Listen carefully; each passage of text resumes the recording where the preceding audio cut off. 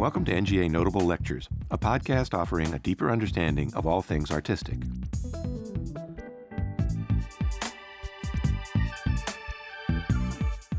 As a teacher at the New York School of Art in the early 20th century, Robert Henri urged his students to reject genteel subjects in favor of gritty depictions of urban life. George Bellows, Edward Hopper, and John Sloan typify the range of personalities and artistic styles in Henri's first crop of students. Alfred Stieglitz, Henri's contemporary, is best known as an early promoter and practitioner of photography as a fine art. He was also a champion of modern painting and sculpture.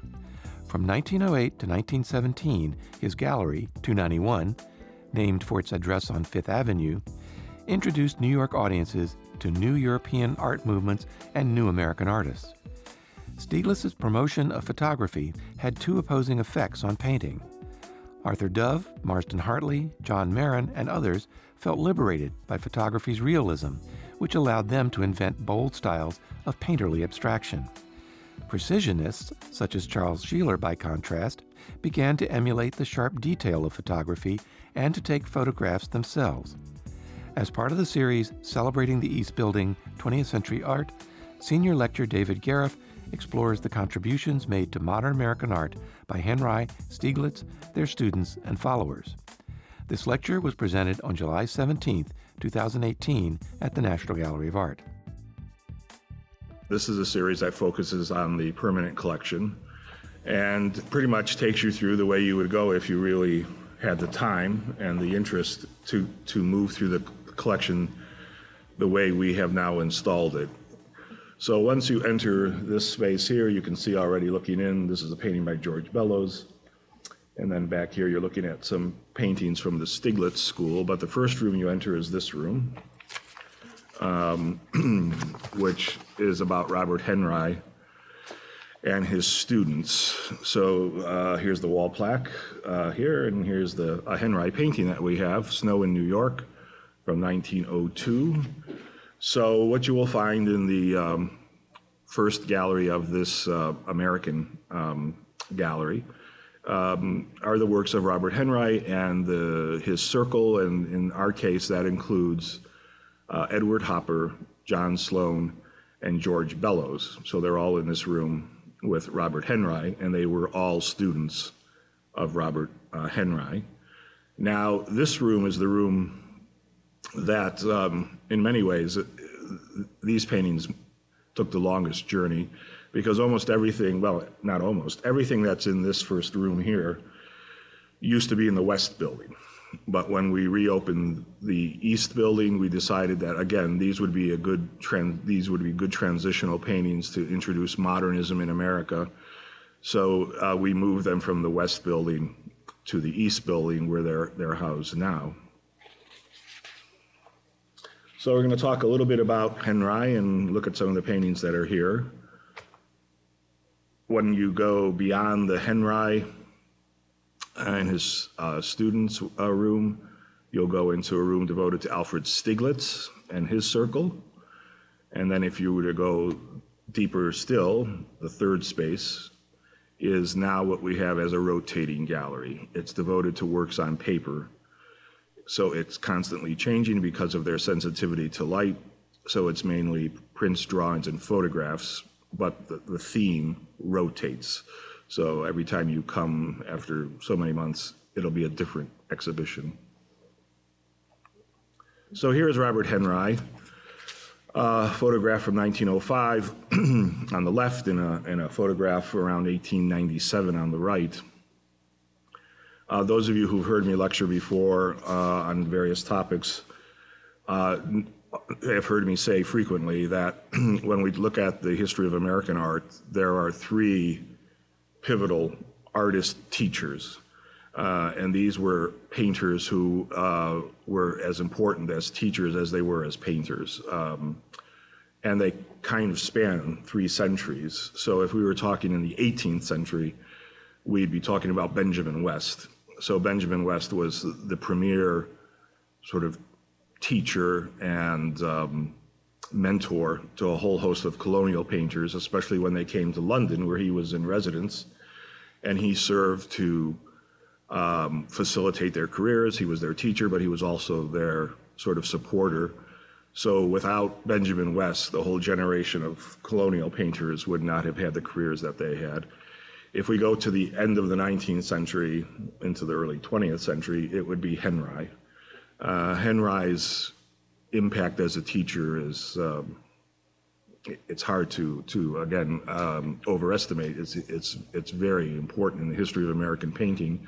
And when you start to go through, again, the list of students who come out of his studio, I just mentioned three of them, John Sloan, George Bellows, Edward Hopper, but there are others. You can see the impact that he had. And then if we were to carry this into the 20th century, and we'll talk about this later in this kind of tour, it would be Hans Hofmann. So in the 20th century, the German emigre Hans Hofmann, who sets up school and sets up shop in New York in the 30s and 40s, almost every important American abstract expressionist goes through Hans Hofmann's school. So, or at least they have contact with Hofmann. So Jackson Pollock, Franz Klein, Willem de Kooning, that whole generation of painters. So Benjamin West, Robert Henry, and Hans Hofmann. These are the three great, at least in my estimation, three of the greatest artist teachers in American art history. So Henry was born in Cincinnati. He studied at the Pennsylvania Academy of Fine Arts in Philadelphia. He goes off to Paris. He studies with a very important French academic painter who also actually Matisse studied with until he decided he had enough of that guy. And that was Bouguereau. Remember I mentioned Matisse when we were talking about the other gallery. He starts with Bouguereau, but then he shifts to Moreau, Gustave Moreau. Henry starts with Bouguereau and stays with Bouguereau. He travels extensively throughout Europe at this time. And of course, he goes to all the major museums, and the artist that he's most smitten with is Diego Velázquez. So when he travels to France, he travels to Spain, goes to the Prado, and when he sees Velázquez's paintings, of course, he thinks this is where I should be, this is the guy. And as you probably know, especially if you're a painter, very often when you ask painters, living artists, who is the greatest painter in the history of art, they don't even pause, and they say Velázquez. So that's how highly regarded Velázquez is among artists in his own day and up to the present day. So what he loves about Velázquez is the kind of slashing brushwork, this incredible, beautiful way of sort of seizing the moment and painting with a heavy impasto, but with a very, very active use of color and brushwork. He comes back to America and decides that American painting, American art at that point in time has been sort of laboring under the weight of tradition, a rather conservative tradition. So he goes to the National Academy of Design and he becomes a professor at the National Academy of Design, a teacher. His great colleague is William Merritt Chase, and they really represent two different ways of thinking. And what Henry is more interested in than Chase is painting that reflects the real world. So the realism of where we are. He's in New York, so that artist should embrace realism. And of course, the artists, again, that he had looked at, in addition to Velázquez, were artists, certainly more recent artists like Manet, Gustave Courbet. These were all artists that Henry had a great affection for. So as a teacher, this is what he advocated to his students. Paint the here and the now, paint the city around you. Don't be afraid, don't idealize it, don't purify it. Paint it in its dirt, its grit, and all of that. And of course, his students took that pretty much to heart. He organizes a very famous exhibition called The Eight. It was a controversial exhibition that included many of these artists that had now been inculcated with this idea of painting reality. They came to be known as the Ashcan School. So the Eight and the Ashcan School can be synonymous terms. And of course, the reason they were dubbed by the critics the Ashcan School is because it looked like they were painting garbage and detritus from the alleys of New York, and they were looking at subject matter that many critics didn't feel was appropriate. It wasn't idealized. It wasn't based on Greek and Roman precedents, et cetera. So that name kind of stuck. So here is Henry's painting on the left, which is at Yale. This is Street Scene with Snow, 57th Street, New York City. It's the subtitle, 1902. And then our painting that I showed you a while ago, hanging up next to the wall text, Snow in New York from 1902. So you see in both of these cases this kind of loose, rapid, slashing kind of application of paint. Very little underdrawing. Most of what he's creating here is created with the brush rather than being sketched in beforehand. There certainly are references in some of the brushwork to the Impressionists. He certainly became aware, especially of Camille Pissarro, when he was in France. But the palette is murky. It's dark. It's strong contrast of light and dark that relate more to the old masters like Velázquez or Rembrandt, people in that, especially in the 17th century. They're both urban scenes, so they're both snow scenes in New York City. And this isn't the nice, beautiful, fresh layer of snow where everybody loves winter and goes out. This is the dirty, murky snow after it's been trodden and carts have gone by and it's now looking pretty grim. But again, it has a great sense of the city and of reality. There's nothing, though, narrative about it. Neither painting is a narrative. It's not anecdotal. He's not telling a story. It's not a scene from something. It's just the city. Here you go, with dirty snow, basically. He kept what he called a record book, kind of a journal, about all of his paintings. And for the painting, for our painting, the one on the right, he recorded in his record book, quote, and it's really kind of deadpan. He says, quote, New York, down east on 55th Street from 6th Avenue, brown houses at 5th Avenue, storm effect, snow, wagon to the right. A poet he was not. So he just gives you, and that's typical Ashcan sort of school, here are the facts, and that's that. You like it, you don't like it, et cetera. But they're wonderful paintings. And again, these paintings particularly suffer, I think, in reproduction, because you don't see the subtlety of the brushwork, the light effects. So here's the catalog for the exhibition that Henry organized in February of 1908. It took place at the Macbeth Gallery in New York, the so-called Exhibition of the Eight, or the Ashcan School. The catalog included a list here of the artists who were in the show: Davies, Glackens, Henry, Lawson, Lux, Prendergast, Shin, and Sloan. Here, somebody who was not in the show, as you probably noticed, was George Bellows. Edward Hopper was not in the show. This became a landmark exhibition in the history of American painting, these 8 painters displaying their works together. It was essentially organized as a protest in many ways. Even though Henry taught at the National Academy, he was actually, and these artists were essentially protesting the rather conservative traditional academic training at the Academy, and were trying to sort of shake things up, you might say, very similar to things that had gone on in Europe. The show traveled to several cities, so it didn't stay in New York. It went to Newark, to Chicago. It went, I think, no farther west than Chicago. And it prompted new ideas about what painting should be, what subject matter should be. This is a photograph on the right that shows Everett Shin, Robert Henry, and John Sloan. So this is Henry up here, John Sloan, Shin here from 1896. Henry is one of our country's great teachers. So you constantly see him with his students and with his class, not unlike that photograph I showed you of Moreau's studio, remember, with Matisse and Rouault. So these are different classes. This is Henry on the left, one of his classes from 1905. Henry is seated right here. You can see him in the foreground. And second from the left, standing second from, let's see, where is it? This guy here, is that right? Let me see. Yeah, that's him. That's Rockwell Kent, who was another student of Henry's. The photograph on the right is the Art Students League in New York, where he taught also from 1916. Henry's down here somewhere. I can't see from here. There he is. So as a teacher, he's incredibly important. His students list as a kind of who's who in American painting as we go along.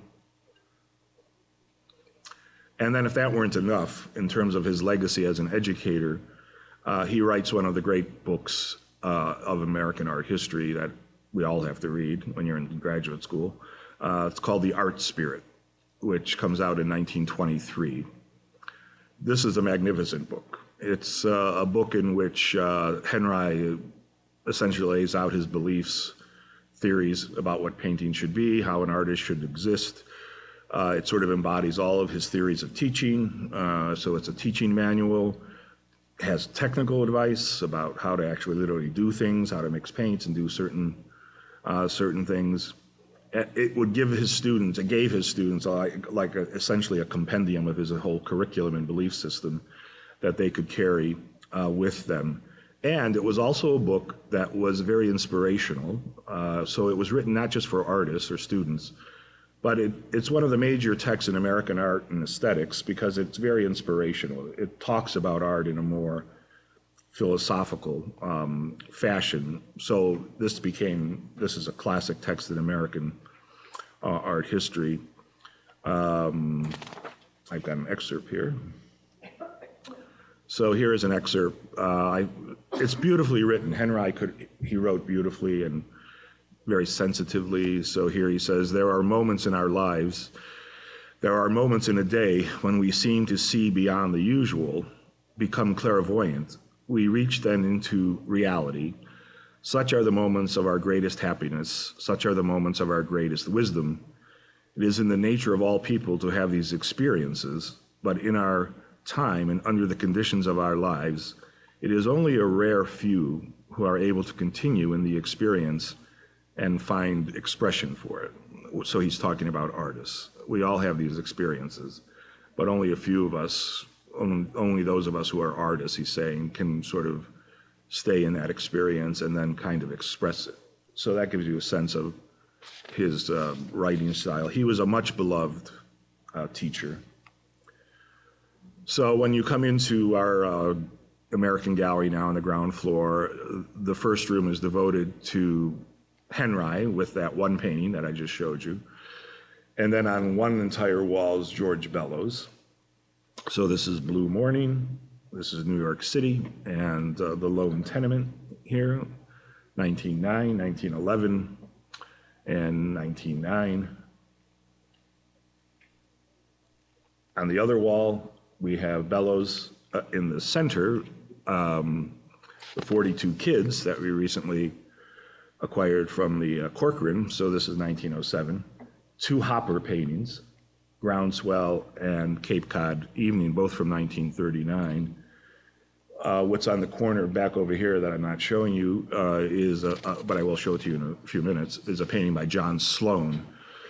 So we have Sloan, Bellows, and Hopper and Henry all together as the sort of the school of Henry.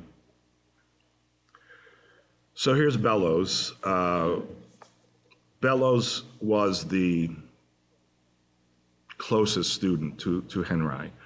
If you came to the last lecture, we talked about the relationship between Rouault and Moreau, and that was almost like a father-son relationship. That's the way this was between Henry and Bellows. Henry always asserted that Bellows was his greatest student. He was the student he was the proudest of. They had a very close relationship, essentially, again, sort of like a father-son relationship. So this is Bellows, a photograph of Bellows in 1900. This is Robert Henry's portrait of Bellows from 1911. It's not a work you see very often because it's housed in the National Academy of Design, the school where he taught. It's still there. Bellows was raised in Columbus, Ohio, born and raised in Columbus. They had this Ohio thing. Henry was from Cincinnati. Bellows was from Columbus. He was a great athlete in college, played basketball and baseball. He showed incredible skill at drawing. He did all the illustrations for the Ohio State yearbook.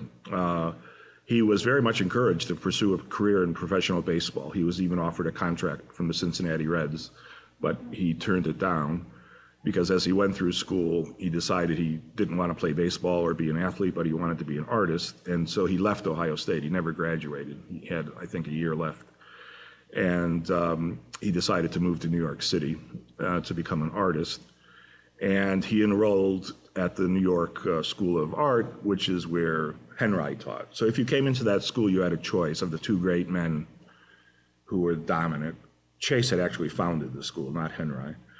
So you could go with Chase, who was essentially an American impressionist, or you could go with Henry, who was a realist. And in the case of Bellows, there was no question he was going to work with Henry. So he becomes part of that group, and he takes Henry's thoughts and ideas and inspiration to heart. This is 42 Kids from 1907, great painting to have that you may know certainly from your days visiting the Corcoran.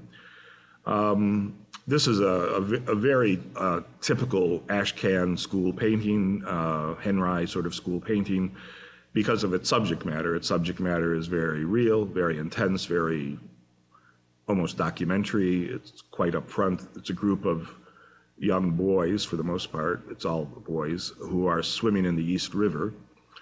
And these are, of course, all the offspring of the working class immigrants who were living in the Lower East Side tenements now of New York City. So this is what Bellows is painting. These would have especially been in those neighborhoods, Italian immigrants, Jewish immigrants, especially in that part of New York. This painting shocked people. It's interesting because some people love this painting and other people were shocked by it. They found it crude. Why do I want to see a picture of these delinquents who are only causing trouble? There was a lot of, and this is going to sound very familiar, there was a lot of anti-immigration sentiment at this time, directed towards the Italians, the Jews, and others who were coming into New York City. And so that actually is incorporated in the title of the painting. The title is 42 Kids. Now today we use the word kids. It doesn't have any pejorative, he's a kid. It doesn't really have any pejorative connotation. But at this point in time, in 1907, in the yellow journalism of New York City, kids was used as a pejorative, and it would refer to these kids, these children of immigrants, were referred to as kids, and kids was associated with being rats or vermin. The other term that was used in the newspaper was maggots. So they were associated with disease, and they were associated with these aspects, sickness, illness. So anybody seeing the title Kids, 42 Kids, would have read it in that pejorative way, that kids is something. That's not how Bellows intended it at all. So one critic called the painting one of the most original and vivacious canvases that he had ever seen, so that was a very complimentary. And then others called it, one guy called it a tour de force of absurdity. And then challenged, he said there would be, quote, inexcusable errors in drawing and general proportions. But of course, what he's showing you here are these ungainly, they're adolescents, their bodies haven't really sort of taken shape yet. They're still kind of awkward and ungainly, kind of thin. They're doing not always the best social things. This guy's urinating here. They're smoking cigarettes. So they're down, and this is hardly, a wonderful beach that they're swimming in. I mean, they're down in the East River. There's this sort of broken pier and planks that they're swimming in. Of course, this painting resonates immediately in American art history with Thomas Eakins. So this is Eakins' The Swimming Hole on the right from 1884. And of course, Eakins is pivotal to Bellows, especially. He had a great admiration, and he was pivotal also to Henry. So the realism of Thomas Eakins and his ability and his willingness to confront society with the nude figure, for example, especially nude males. This is Eakins swimming here. His working methods were controversial because he allowed both men and women to work from the nude model in his classes at the Pennsylvania Academy, and of course that's why he was dismissed, because there was a whole controversy about that. Women were not supposed to look at the nude body. But these two paintings have a great kind of kinship. I'm sure some of you saw the Great Bellows show that we did here several years ago, and we had a wonderful wall that was devoted to the boxing pictures. So these are two that we own at the National Gallery. Only one is up. This one is up. This one's in storage. Actually, I know this one I think we sent out for another exhibition somewhere. Club Night on the left, 1907, and both members of this club on the right from 1909. Bellows knew sports very well. He knew all about sports. He knew, the rules, the regulations, how you play it, how you sort of succeed. So he knew basketball, he knew baseball especially, and he was very interested in boxing as well, and he was something of an amateur boxer. Actually, one of the things that brought Bellows and Chester Dale together was the fact that they both liked boxing. And when they met, they used to spar and talk boxing. And so when Dale became a very strong supporter of Bellows and purchased a number of his works that we have here at the National Gallery. So there's a lot of subtext here. For the Ashcan School, of course, the paintings are always dealing with some aspect of society. There's something going on with society. And so here, just the idea of boxing as a sport, which was illegal in New York at this time.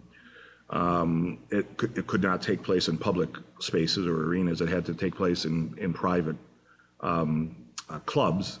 That's why we have the title here, both members of this club.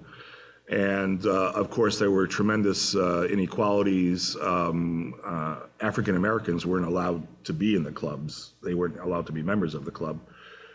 But so many great boxers were African American. So in order to allow them to box at the club for an evening, they were given a membership for that evening.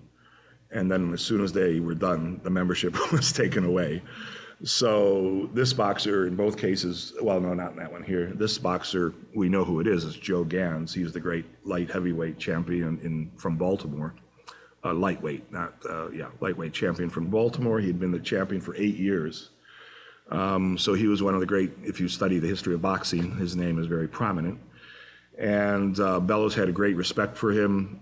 And these fights were vicious because they took place in private clubs. This was before the sport, it was illegal, and before the sport had rules that today we have. For example, today, if you knock down a boxer, your opponent 3 times, the fight's over. If you knock down your opponent, you are not allowed to just stand over him. You have to go immediately to a neutral corner and give him a chance to get up from the mat. None of those rules are in place. So in these boxing matches, if you knock down your opponent, you could just stand over him and wait for him to try to get up and punch him back down. There was no neutral corner rule. You could knock down a boxer 7, 8, 9, 10, 12 times, and the referee wouldn't stop the fight. So the fighters became really bloodied. And that's what you see Bellows sort of showing here. This place, this so-called stag was often the term for these places, is Tom Sharkey's athletic club, which was right across the street from Bellows' studio in New York City. So in the front would be the bar, the saloon, and then you go in, if you were a member, you'd be allowed to go into the back, and then you'd find this going on. It's a magnificent painting. I mean, the bloodiness of this fighter here. In fact, there's a great feeling here that he's just about to go down. This knee is about to collapse. And you can sort of sense that in the next second, this guy's going down. His face is all bloody. He looks like a Rembrandt or a Haim Soutine carcass of meat here. And then you look at this crowd, and the crowd is straight out of Goya. I mean, they're all shrieking, and there's a bloodlust, and it can't be too violent or too bloody for the crowd. So it's really quite a magnificent painting. This is Blue Morning, 1909. Bellows, as all the Ashcan School artists did, they were responding to the changing cityscape of New York, which was industrializing and creating magnificent buildings and skyscrapers and all of that. And this painting refers to the building of Penn Railroad Station, Penn Station, which is going up here. This is the great excavation, the pit here for the building of the station, which took place between 1906 and 1910. Again, there are 4 paintings on this subject by Bellows. We have one, and then there are 3 others at 3 different museums. And if you came to our exhibition, that was the first time we brought all 4 together. So we had all 4 of the excavation pictures together when we did our Bellows exhibition. Of course, this was one of the greatest building projects in the history of American engineering and architecture, not only above ground, but below ground, because they had to tunnel below the East and the Hudson Rivers for the trains to come in. Again, many of you, I've spoken about this painting on many occasions, and you all know my thing about knocking down Penn Station. I'll get on my soapbox here, and this is one of the greatest tragedies in the history of American architecture when we decided to knock this building down. In 1963, it was a McKim, Mead and White building. And today, when you go to Penn Station, it's, as I like to say, it's like going into a urinal, which is under Madison Square Garden today. But see, I'll get started, and then we'll. In any case, what's magnificent about this painting, it's called Blue Morning. It's sort of the atmospheric effects. And also, almost every Ashcan School artist, but especially Bellows and Sloan, those 2 in particular, were interested in leftist politics. They were essentially leftists. Later, Stuart Davis would be comparable. And they all did illustrations for the great socialist journal at this time in New York City. It's called The Masses. So there are many covers of this journal, this socialist journal, that have covers by Bellows or by Sloan. So their empathy for the worker, for the unions, for the workers, for the rise of unions, the working class is very powerful for these artists. And in this painting especially, these are all the workers here. And one of the things I always point out is this part of the painting right here. It's almost hard to see, it's so small, but it's sunlit, it's in the sun, it's backlit by the big pit here, and that's a guy with a hammer in his hand. And that's like right in the center of the painting. And these guys are all anonymous, and it really is a painting about labor. It's a painting about the dignity of labor, the importance of work. These buildings don't just kind of throw themselves up, without any effort and without the use of people as a labor force. This changing landscape is seen here, the lone tenement, 1909. If you have urban change, urban renewal, not even renewal, but just new urban planning, you have urban dislocation. So this is a poignant painting as they're knocking down everything that needs to be knocked down to make way for the new Queensboro Bridge, which was being built at this time. So all these tenements, this whole area of town had to be knocked down, and this is the last guy they haven't gotten to yet, this little lone tenement here. You can see the bridge here crushing down already over the top. The roadway here is kind of pushing down. This is a magnificent painting in terms of structure. It's basically built on verticals. This vertical, the vertical of the trees, the mass of the boats, the tenement, the smokestack, and the pier. You just have this beautiful sort of vertical. This painting, a part of the painting is magnificent. And Bellows, he's thought of as a realist and as an Ashcan School Henry student, but Bellows was really developing towards more and more abstraction. And that's one of the things that our exhibition, I thought, did a nice job at illustrating. So this passage here is just beautiful paint. These big flat slabs of paint. Certainly Bellows was aware of Cezanne, and so some of that relates here. This is a passage of the painting that a younger American painter like Willem de Kooning would love. If you just cut this out, it could be a de Kooning. New York City, New York, 1911. the cacophony of the city, the congestion of the city, the dynamism of the city, the craziness, remembering that the traffic light had not been invented yet. So you had these incredible traffic jams. This is Madison Square, the intersection of Broadway and 23rd Street. It's where the trolleys used to turn around. But again, he's pulling in a lot of things from other locations. He's juxtaposing new modes of transportation with these old traditional modes. The building of the skyline, he's using billboards for the first time. I mean, pop artists are going to look at Bellows. He uses signage, advertising, billboards in his portrayal of the city. Electric lights, all of this is sort of part of the vocabulary. He said in 1915, a few years after this painting, he said, quote, "I paint New York because I live in it and because the most essential thing for me to paint is the life about me, the things I feel today and that are part of the life of today." So that could be a hallmark of Ashcan School painters, a kind of motto. Again, beautiful paint handling here. He equates a lot, well, I don't want to go down that road. I don't have time. So another classmate, in fact, they were in the same class with Henry. We had Bellows and Edward Hopper. So this is a self-portrait of Hopper on the left. It's not in our collection. It's from the Whitney from 1925-30, and a photograph of Hopper on the right from 1937. He's born in Nyack, New York, but he dies in his studio in Washington Square in New York City. Hopper, of course, is so beloved today, and with due reason, because he's a magnificent painter, especially this idea of his kind of lonely, isolated, somewhat alienated feelings of these figures that don't seem to communicate, etc. He goes to the New York School of Art. He's there from 1903 to 1906, and he can't really decide, Chase, Henry, so he studies with both. He puts in a year with Chase, and then he goes over to Robert Henry. Early on, he makes his living really not selling paintings, but selling engravings, etchings, engravings, and some of his watercolors. We have two great Hoppers, Groundswell on the left from 1939, and Cape Cod Evening on the right, also from 1939. So here we have it. This painting came to us from the Corcoran, so it's a nice addition now to our collection.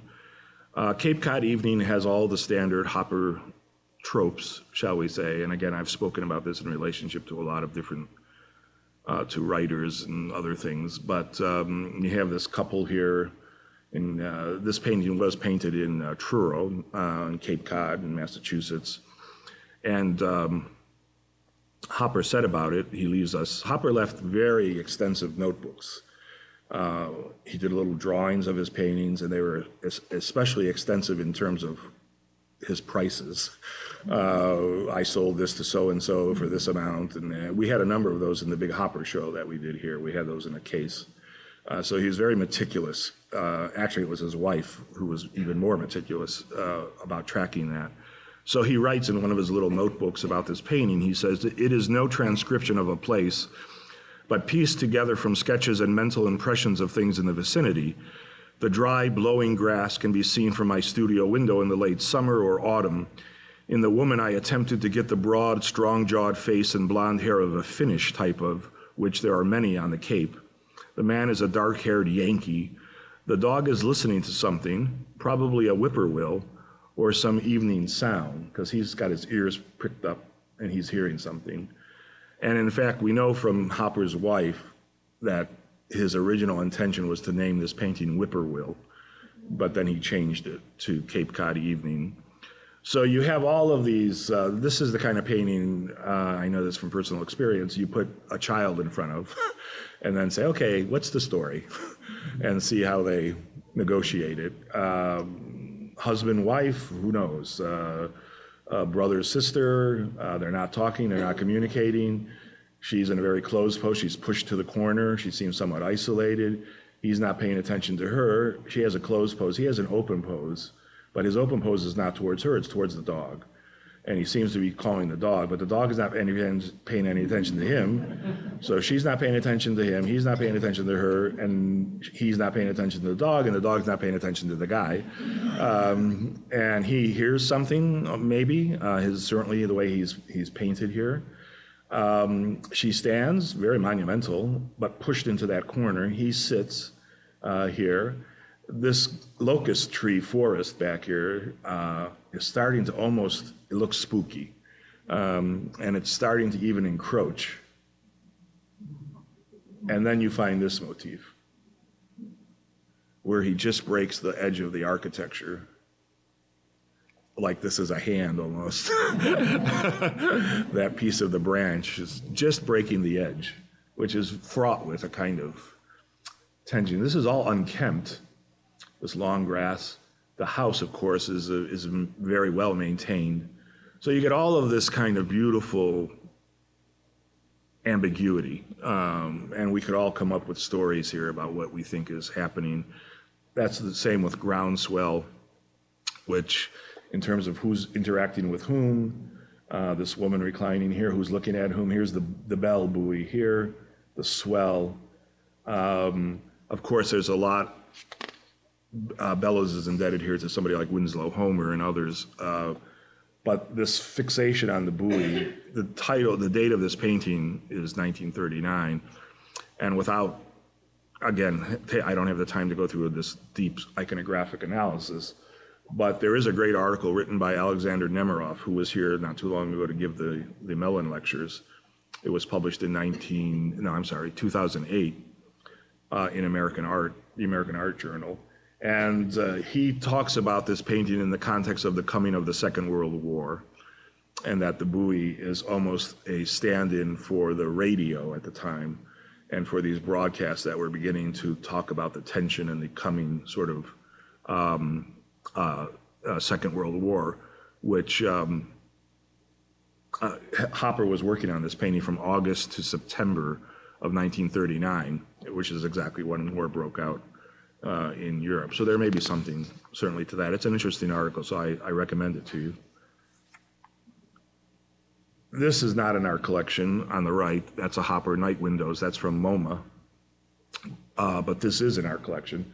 And that's not Hopper, it's John Sloan. So in the same room, here's John Sloan, who is an important part of the Ashcan School, and Henry's one of his great students. He's one who is particularly politically acute. He was an illustrator for a newspaper in Philadelphia. He did cartoons, caricatures, but he had a really strong political sensibility. He was on the left. He contributed to the masses along with Hopper. And these artists very often like to show the city from some high up. This is the L here. This is the subway in New York City here. The title of this painting is The City from Greenwich Village, 1922. And I'm showing you Night Windows by Hopper from 28 for a similar reason. Because what these artists very often like to do was just get on the train and go past things and be voyeurs, look down, look through windows. I've got a whole theory about this one, but I'm not going to share it with you. I've talked about it during the Hopper show. There's a kind of cinematic movement from here to here to here. In any case, so they are wonderful images of the city. But what's interesting is that this isn't. They're not painted on site. I mean, they're painted from memory. So they might do sketches, but then back in their studio, they're able to alter or change things. So once we get through the room devoted to Henry, we get into the room devoted to Stieglitz. So this is the Henry wall plaque again as you enter, but if you keep walking straight through that room, you'll end up, you know how much I like wall plaques, with Alfred Stieglitz and his circle here. Stieglitz, what this room, what this gallery juxtaposes are the two great points of view about American art at this time. The point of view that stressed what Henry stressed, realism, the city, painting the here and the now, and doing it in a realistic, true way, versus Stieglitz, who will become the champion of modernism, of European abstraction, of introducing into American art these artists who were weird guys now that most Americans felt, who the heck is this guy? And they're all weird. They got weird names, Archipenko and Brancusi, and all this kind of stuff. So that's what you have in this gallery, the juxtaposition of these two schools of thought, you might say. So Stieglitz is the champion of modern art, modernism, formalism, and through he opens up a gallery, I'm sure you know, Gallery 291, which was on Fifth Avenue, and that gallery is open from 1908 to 1917, pivotal period. And this becomes the place where American artists, if they haven't ever been to Europe, and most of them had not, can come and see European art. Because at the Stieglitz Gallery, you could see works by the Impressionists, by Rodin, by Matisse, by Picasso, by Brancusi, by all the leading modernists. So here is Henry on the left from 1907, and here is a self-portrait of Stieglitz on the right from 1911. Of course, Stieglitz is one of America's greatest. He's not just a gallery dealer and an impresario, but he's one of America's greatest photographers. This is a platinum print that we have at the National Gallery. We have a huge collection of Stieglitz. So these guys are contemporary, but they represent really two different kinds of ways of thinking. So here is Stieglitz on the left. This is Winter on Fifth Avenue from 1893. It's a photograph, of course. It's a gelatin print. It was taken in 1893, and originally it was a horizontal photograph. And it's New York City, here, Fifth Avenue. But then he decided to crop it, as you see here, and reprint it as a photogravure. So this is 1897. He takes this image and then changes it to what you see there. Now, what is important about Stieglitz in the history of photography is that he's among the very first, certainly in America, to begin to develop the idea of artistic photography. In other words, aesthetic photography, not just documentary photography, not just documenting things, but thinking of the camera as a tool for creative effort. And so you'll see him play with tone and clarity, create atmospheric effects, the way he prints the image, et cetera. That is very, very aesthetic, you might say. He likes these images of winter, fog, all of that kind of thing. And that's what you see here, the effects of weather, light, clearly present here. But I think it's interesting to do this because here's Henry and here's Stieglitz. So they're not that far apart here. Certainly the Henry from 1902, the Henry comes after the photograph of Stieglitz, which is 1897, but it has they have a very similar kind of feel. Now, we have to pause for a moment to talk about the most important event, arguably, in early 20th century American art history, and that is the Armory Show that takes place in New York City in 1913. This is the poster for the Armory Show. It was at the Armory in New York City here, February to March 1913. This is the entrance to Gallery A of the show. Several years ago, I talked about this because 2013 was the 100th anniversary of the Armory Show, so there were lots of commemorations and celebrations. The technical title of the show is what you see here, International Exhibition of Modern Art, but everybody refers to it as the Armory Show. It was a monumental exhibition. It showcased the works of the most radical European artists of the day, along with the more progressive American painters who were included. Stuart Davis was in the show and others. I talked about Stuart Davis not too long ago. It also traveled. People don't realize the show traveled. It wasn't just in New York. It was in New York, and then it traveled to Chicago, and then it traveled to Boston. So it had a wide impact on artists. It basically changed forever the aesthetic landscape of American art. It affected art historians, artists, critics, art institutions, museums, art schools. It had a huge impact. This photograph here is, as I said, the entrance. There were a number of important artists in this show, none more so than Brancusi. Brancusi had 5 sculptures in the show. And interestingly enough, the American photographer Edward Steichen purchased one of his sculptures from this show. And it's one that we have at the National Gallery. It's the Maiastra, that little bird that has like the puffy belly. Here's the entrance.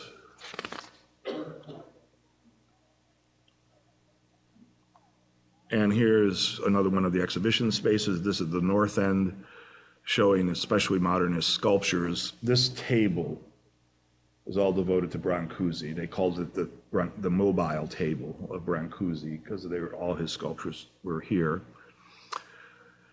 This was quite a shock, I guess, to a lot of Americans, the public and critics alike, and artists, many artists.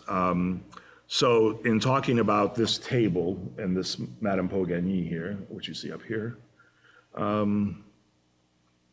one critic who wrote the journal Art Revolutionists of Today, that's interesting, sounds like a very leftist journal, but in fact it's not. Art Revolutionists of Today in 1913, one critic writing about Brancusi, and specifically about this bust of Madame Pogany, he said, at the left of the picture, he was actually talking about this picture, at the left of the picture is a much discussed portrait bust of Madame Pogany, a dancer, by Brancusi. This freak sculpture resembles nothing so much as an egg and has excited much derision and laughter. This is a plaster of the kiss that was in the show. This is the actual one that was in the show that you see there. This is a photograph from the Chicago Tribune, March 25th, 1913. Here's Madame Pogany in that table that I was talking about here. So he exhibits 5 pieces, Madame Pogany, Muse, Sleeping Muse, and the kiss in a marble version of a torso of a young girl, which is this one here. And they're all installed together on this one single pedestal. Again, one of the most famous derisive quotes about Madame Pogany again was a critic who said that it looked like, quote, a hard-boiled egg balanced on a cube of sugar.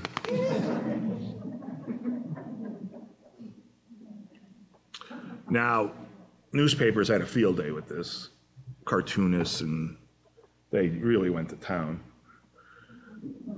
So here's Thomas Powers, the cartoonist, Art at the Armory by Powers, futurist. He's saying I'm a futurist. Art at the Armory by Powers, futurist. So you see him making fun, bust of a gloom. He gives it eyes. And then this one dark painting called Night, and then he says, good night.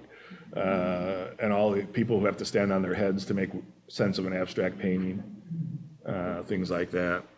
This is from the New York American newspaper, February 1913, 22nd. And Alex Sass, S-A-S-S, who did this image called Nobody Who Has Been Drinking is Let In to See This Show. Because they were afraid if you went in and you were drunk, the whole world would be swirling around because of all this abstract stuff, and you might probably have a relapse, especially if you were an alcoholic. So this is in the New York World, February 17th, 1913. Here's Madame Pogany, and here is a photograph of the Stieglitz Gallery.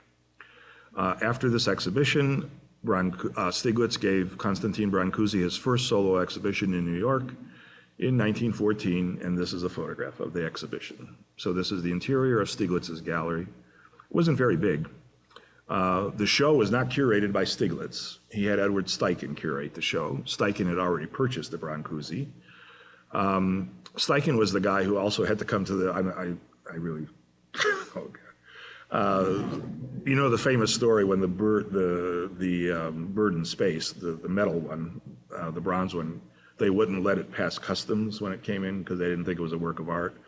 So Steichen had to go down to customs and sort of explain, and then they still wouldn't let it in because they thought it was something else. that it was trying to be brought into the country as a work of art.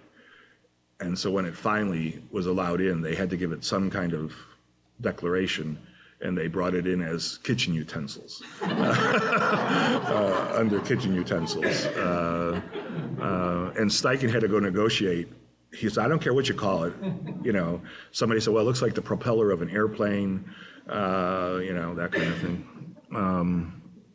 So the first exhibition of Brancusi in America is here in 1914.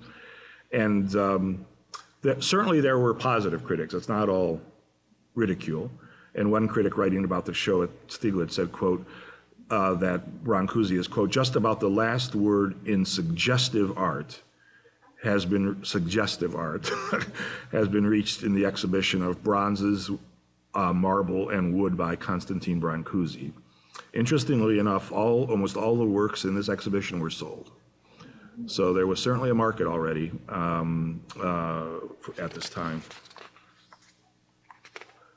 So this is our room that you enter. Here's the room we were just in. Now you've walked in and turned around to look at the wall. On the opposite side of this wall would be the boxing pictures. So this is Alfred Stieglitz and his circle. And here we have works by Arthur Dove, The Moth Dance, and Moon on the right. Moth Dance is from 1929. Moon is from 1935. Here. Now, these are all the artists associated with Stieglitz. These are the American modernists who responded to the Armory show in a positive way. Not everybody responded in a positive way. A lot of people thought it was European trash, and certainly the American regionalists, Grant Wood, people like that, they wanted nothing to do with that stuff. But there were a whole host of American painters who were bowled over. They had never seen Matisse or Picasso or Brancusi or all these guys. And so you start seeing it reflected, especially in this move towards abstraction in the works of these artists. These highly simplified compositions, often shown close up. They may still be in nature, subjects from nature, but they become highly abstract. Dove was very experimental. He experimented with a new kind of resin oil. It was oil, but with a high degree of resin. And then he mixed it with wax. So when you look at his paintings, they have a really interesting kind of textural effect and light effect.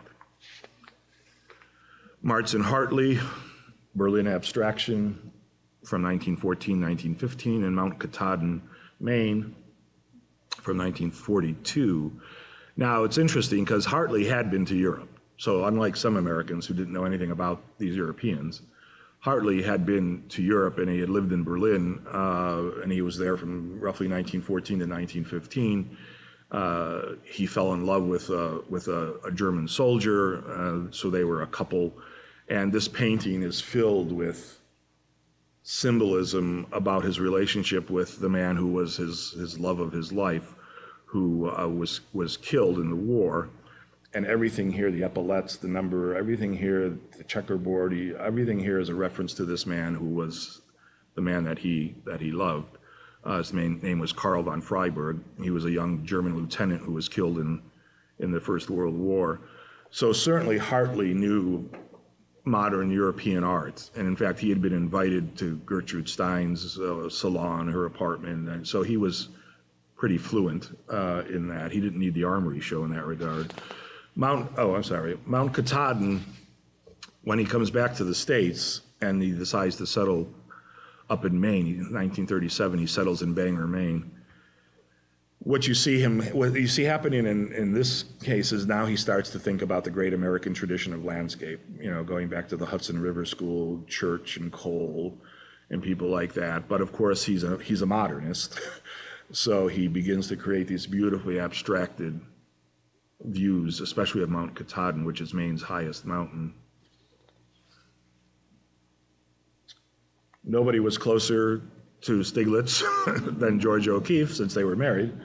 And we have the Jack in the Pulpit series here, and this is an installation shot. This is, let me go ahead to this. On the left is Jack in the Pulpit number 2, and then Jack in the Pulpit number 4, and then number 5, and the one at the end is number 6 from 1930. She executed 6 paintings on this subject. I'm just showing you 4 here. And they were done up in Lake George. That's the house of her in-laws, Stiglitz's parents' house up in Lake George, New York. This theme, though, goes back, the Jack in the Pulpit goes way back in O'Keeffe's career when she was a young high school student, taking art classes up in Wisconsin. She's from Wisconsin originally, and her teacher had sort of introduced her to flowers, and especially to the Jack in the Pulpit as an incredibly beautiful flower to look at and study. She never forgot that. And that just kind of stayed as she grew and became a mature artist. She kept coming back to that theme. Certainly other artists, photographers, Paul Strand, Steichen, were doing similar things where they really got close into something, but nobody quite handled it the way that Georgia O'Keeffe did in these beautiful close-up and gigantic views of the insides of flowers. Botanists love these paintings. They talk about all the different parts, but they really are an important part of American modernist painting at this time within the Stieglitz circle. Now, somebody who's not part of Henry, nor is he part of Stieglitz, but he's now in this space and he's important, so we need to mention him. And we need to mention him in reference to a third cultural awakening in New York. You had the people around Henry, for sure. You had the people around Stieglitz, that's for sure. But if you went to Harlem in the 20s, then you're dealing with what we all know today as the Harlem Renaissance, this incredible period of African-American culture and this flowering of African-American theater and music and dance and visual art and poetry and literature. So it was a great, I mean, depending on how you negotiated in New York, you could see and experience a lot of great things. And nothing as better than the work of this man here, whose name is Aaron Douglas. And we now have a wonderful work by Aaron Douglas that's actually now hanging in this area with Stieglitz. Technically, it doesn't fit necessarily as the Stieglitz circle, but it does within the chronology of New York at this time. And this is the great poet, Harlem Renaissance poet, James Weldon Johnson. Johnson wrote one of the great series of poems that you see here with this great typeface called God's Trombones in 1927. It was a series of poems that Johnson wrote. And then he looked for somebody to, it was decided to illustrate the poems. So he looked for somebody who might be able to do that. Douglas was born in Topeka, Kansas, had gone to the University of Nebraska. At Lincoln 25, he moves to New York City, becomes a real important part of the Harlem Renaissance. James Weldon Johnson meets and hears about and sees some of Douglas's work, and so he asks him if he would be willing to illustrate this text, the full title of which is God's Trombone, 7 Sermons in Verse, published in 1927. You can buy it today. This is what it looks like in paperback. Right here, it's not that big. So this was a great opportunity for Aaron Douglas because this book was quite well regarded. So here you see this text here, this edition is not from our library. This is from South Carolina Library. But here it is. But this image is from the National Gallery's library, and we have an edition of this book. So this is the way the book looked. It had titles for the poems, then the poems, and then one image. And there were only 8 in the book. So as I said, you can go see this book in our library. Just ask the librarians; they'll bring it out for you, and you can sit and look at it here. So the Judgment Day poem, and you can read a little bit of it here, brought out from Douglas one of the best images. It was very dramatic, this Judgment Day image. He shows this powerful Gabriel, Angel Gabriel, this black Angel Gabriel who sort of stands astride the earth. These beautiful concentric kinds of rings and circles and waves. You can almost feel the music and the sound of the instrument sort of being reverberated here. It's a magnificent image. So this is the illustration. So this is it's smaller than a sheet of notebook paper. I mean, but For some reason then, and we're not quite sure why, probably because the book was so popular, Douglas decided to take the illustrations and do large paintings. And that's what we have. So this is the painting now that we have, Judgment Day, 1939. It's oil on tempered hardboard. And I'm just bringing back the poem over here. So we're not quite sure why he decided to do the series of paintings, but probably because, as I said, the poem was very popular. And he turned them into easel pictures here. These are tremendous amalgam of so much that was current in modernist thinking at the time. This interest in African art, especially African sculptural objects, which was certainly being well known. Certainly Douglas is aware of cubism here, precisionism. They're beautifully sort of tight and precise. Egyptian fresco, wall painting, tomb painting here. Art Deco, they have a geometry that relates to Art Deco. And they're abstract as well. So they have just a beautiful energy and vitality, and they speak to all these different modernist interests that many people had, and he pulls it all together sort of in one image. So we're very happy to have this now. I'm over time, but I'm going to just quickly wrap up here. Stuart Davis and John Marin, Gray Sea, over here. Stuart Davis's Multiple Views from 1918. A kind of precursor, if you saw the great Stuart Davis show, the way he would ultimately begin to bring in all these different images in a kind of mosaic, sort of cubist almost kind of way. This painting, Multiple Views from 1918, is a kind of a tune-up, a forerunner to that way of working. He said about this picture in 1953, much later, he said, quote, "Multiple Views was made out of things I had been painting recently and had in my mind. I had done that kind of composition before that time, composing things that you don't usually see at one time. I have drawings done in that manner." So it's a cubist kind of pulling out things that you don't see necessarily in one view. Of course, Marin, on the right, he is, next to George O'Keeffe, he's beloved by Stieglitz. They become close friends. And the only artist who shows at 291 more than Marin is O'Keeffe, because he's married to her. But Marin shows repeatedly at the 291 gallery, and I'm going to come back to that relationship in a second. He is especially noted for these views of Maine. This Gray Sea, 1938, is a painting up in Maine, the Maine coast. This is a great painting because it's all experimental. I mean, he puts the paint on here like 5 different ways, 5 different things. You've got different kinds of brush strokes, palette knife, thick, then you got painting in reserve where he just lets the canvas come through. It's really quite a beautiful painting, very dynamic, kind of getting at the underlying forces of nature.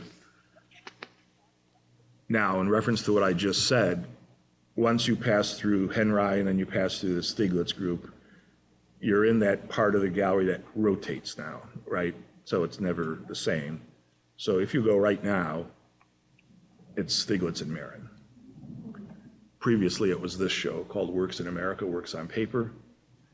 But currently, so this show closed, and these shows close quickly because they're works on paper sensitive to light, so they don't stay up a long period of time. So this is the current exhibition that's up that brings together Alfred Stieglitz and John Marin. They met in 1909. They became really great friends, collaborators. And as I said, next to George O'Keeffe, he exhibits more than any other artist at 291. Here they are together.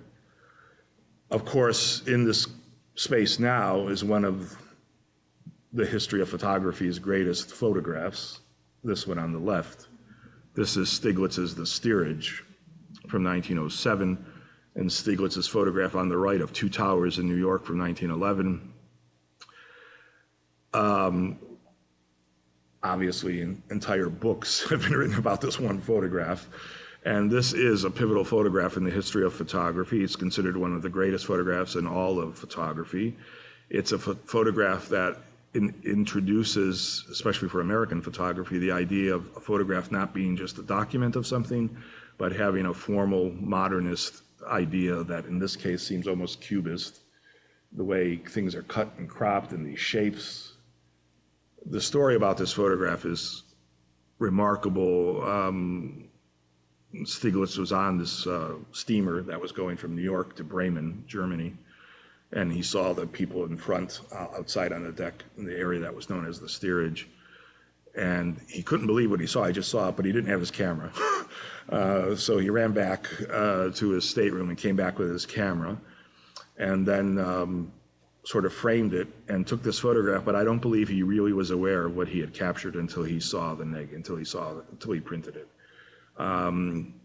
He says here about that moment. He says, "I saw shapes related to each other. I saw a picture of shapes, and underlying that, the feeling I had about life." So then he goes and brings the camera, takes this picture, and then you realize that he's captured something that's quite remarkable because it's like a formalist painting. It's divided, it's fragmented, it takes you one way, then takes you back another way. It speaks to the surface of the photograph. It's not just a view of immigrants on a boat. It's not just a document. Picasso realized it. When Picasso first saw this photograph, he said, quote, "This photographer is working in the same spirit as I am." He recognized it immediately, what was innovative from a formal point of view. Now, there are other images of steerage in this theme, and I don't think necessarily they affected Stieglitz, but there's one that he may have known. This is by an Ashcan School painter, George Lux. It's called In the Steerage from 1900. Today it's in North Carolina at the North Carolina Museum of Art. So this subject of the immigrants, of the boat, of coming over on the steamers, Lux captures it here. He's a member of Henry's Circle, of course. So you see these things kind of bleeding together, these artists and these subjects. Of course, I'm showing you the great painting by George Bellows, Cliff Dwellers from 1913. That's in Los Angeles. So this whole idea of the experience of the immigrant, of the melting pot of New York and all of that is relevant here. And then in that room that I'm talking about, where you have Stieglitz, you also have Marin. And so these are his images. This one is Deer Isle, Maine, and this is Taos, Storm over Taos, 1930. He spent time in both of these places, but most especially in Maine, and did some of these remarkable watercolors. The thing he was most known for were his watercolors. But he's a wonderful painter in oil, but his watercolors still are considered among the greatest watercolors in the Western tradition, not just in America. So that takes us through the ground level. The two galleries we have created as sort of transition galleries. And what we'll start with on Thursday is to go up one flight to the mezzanine and start to look at modern art, going through early Picasso, Fauvism, Cubism, that area where you're supposed to really start the story of the 20th century. Thanks, everybody. This has been a National Gallery of Art podcast.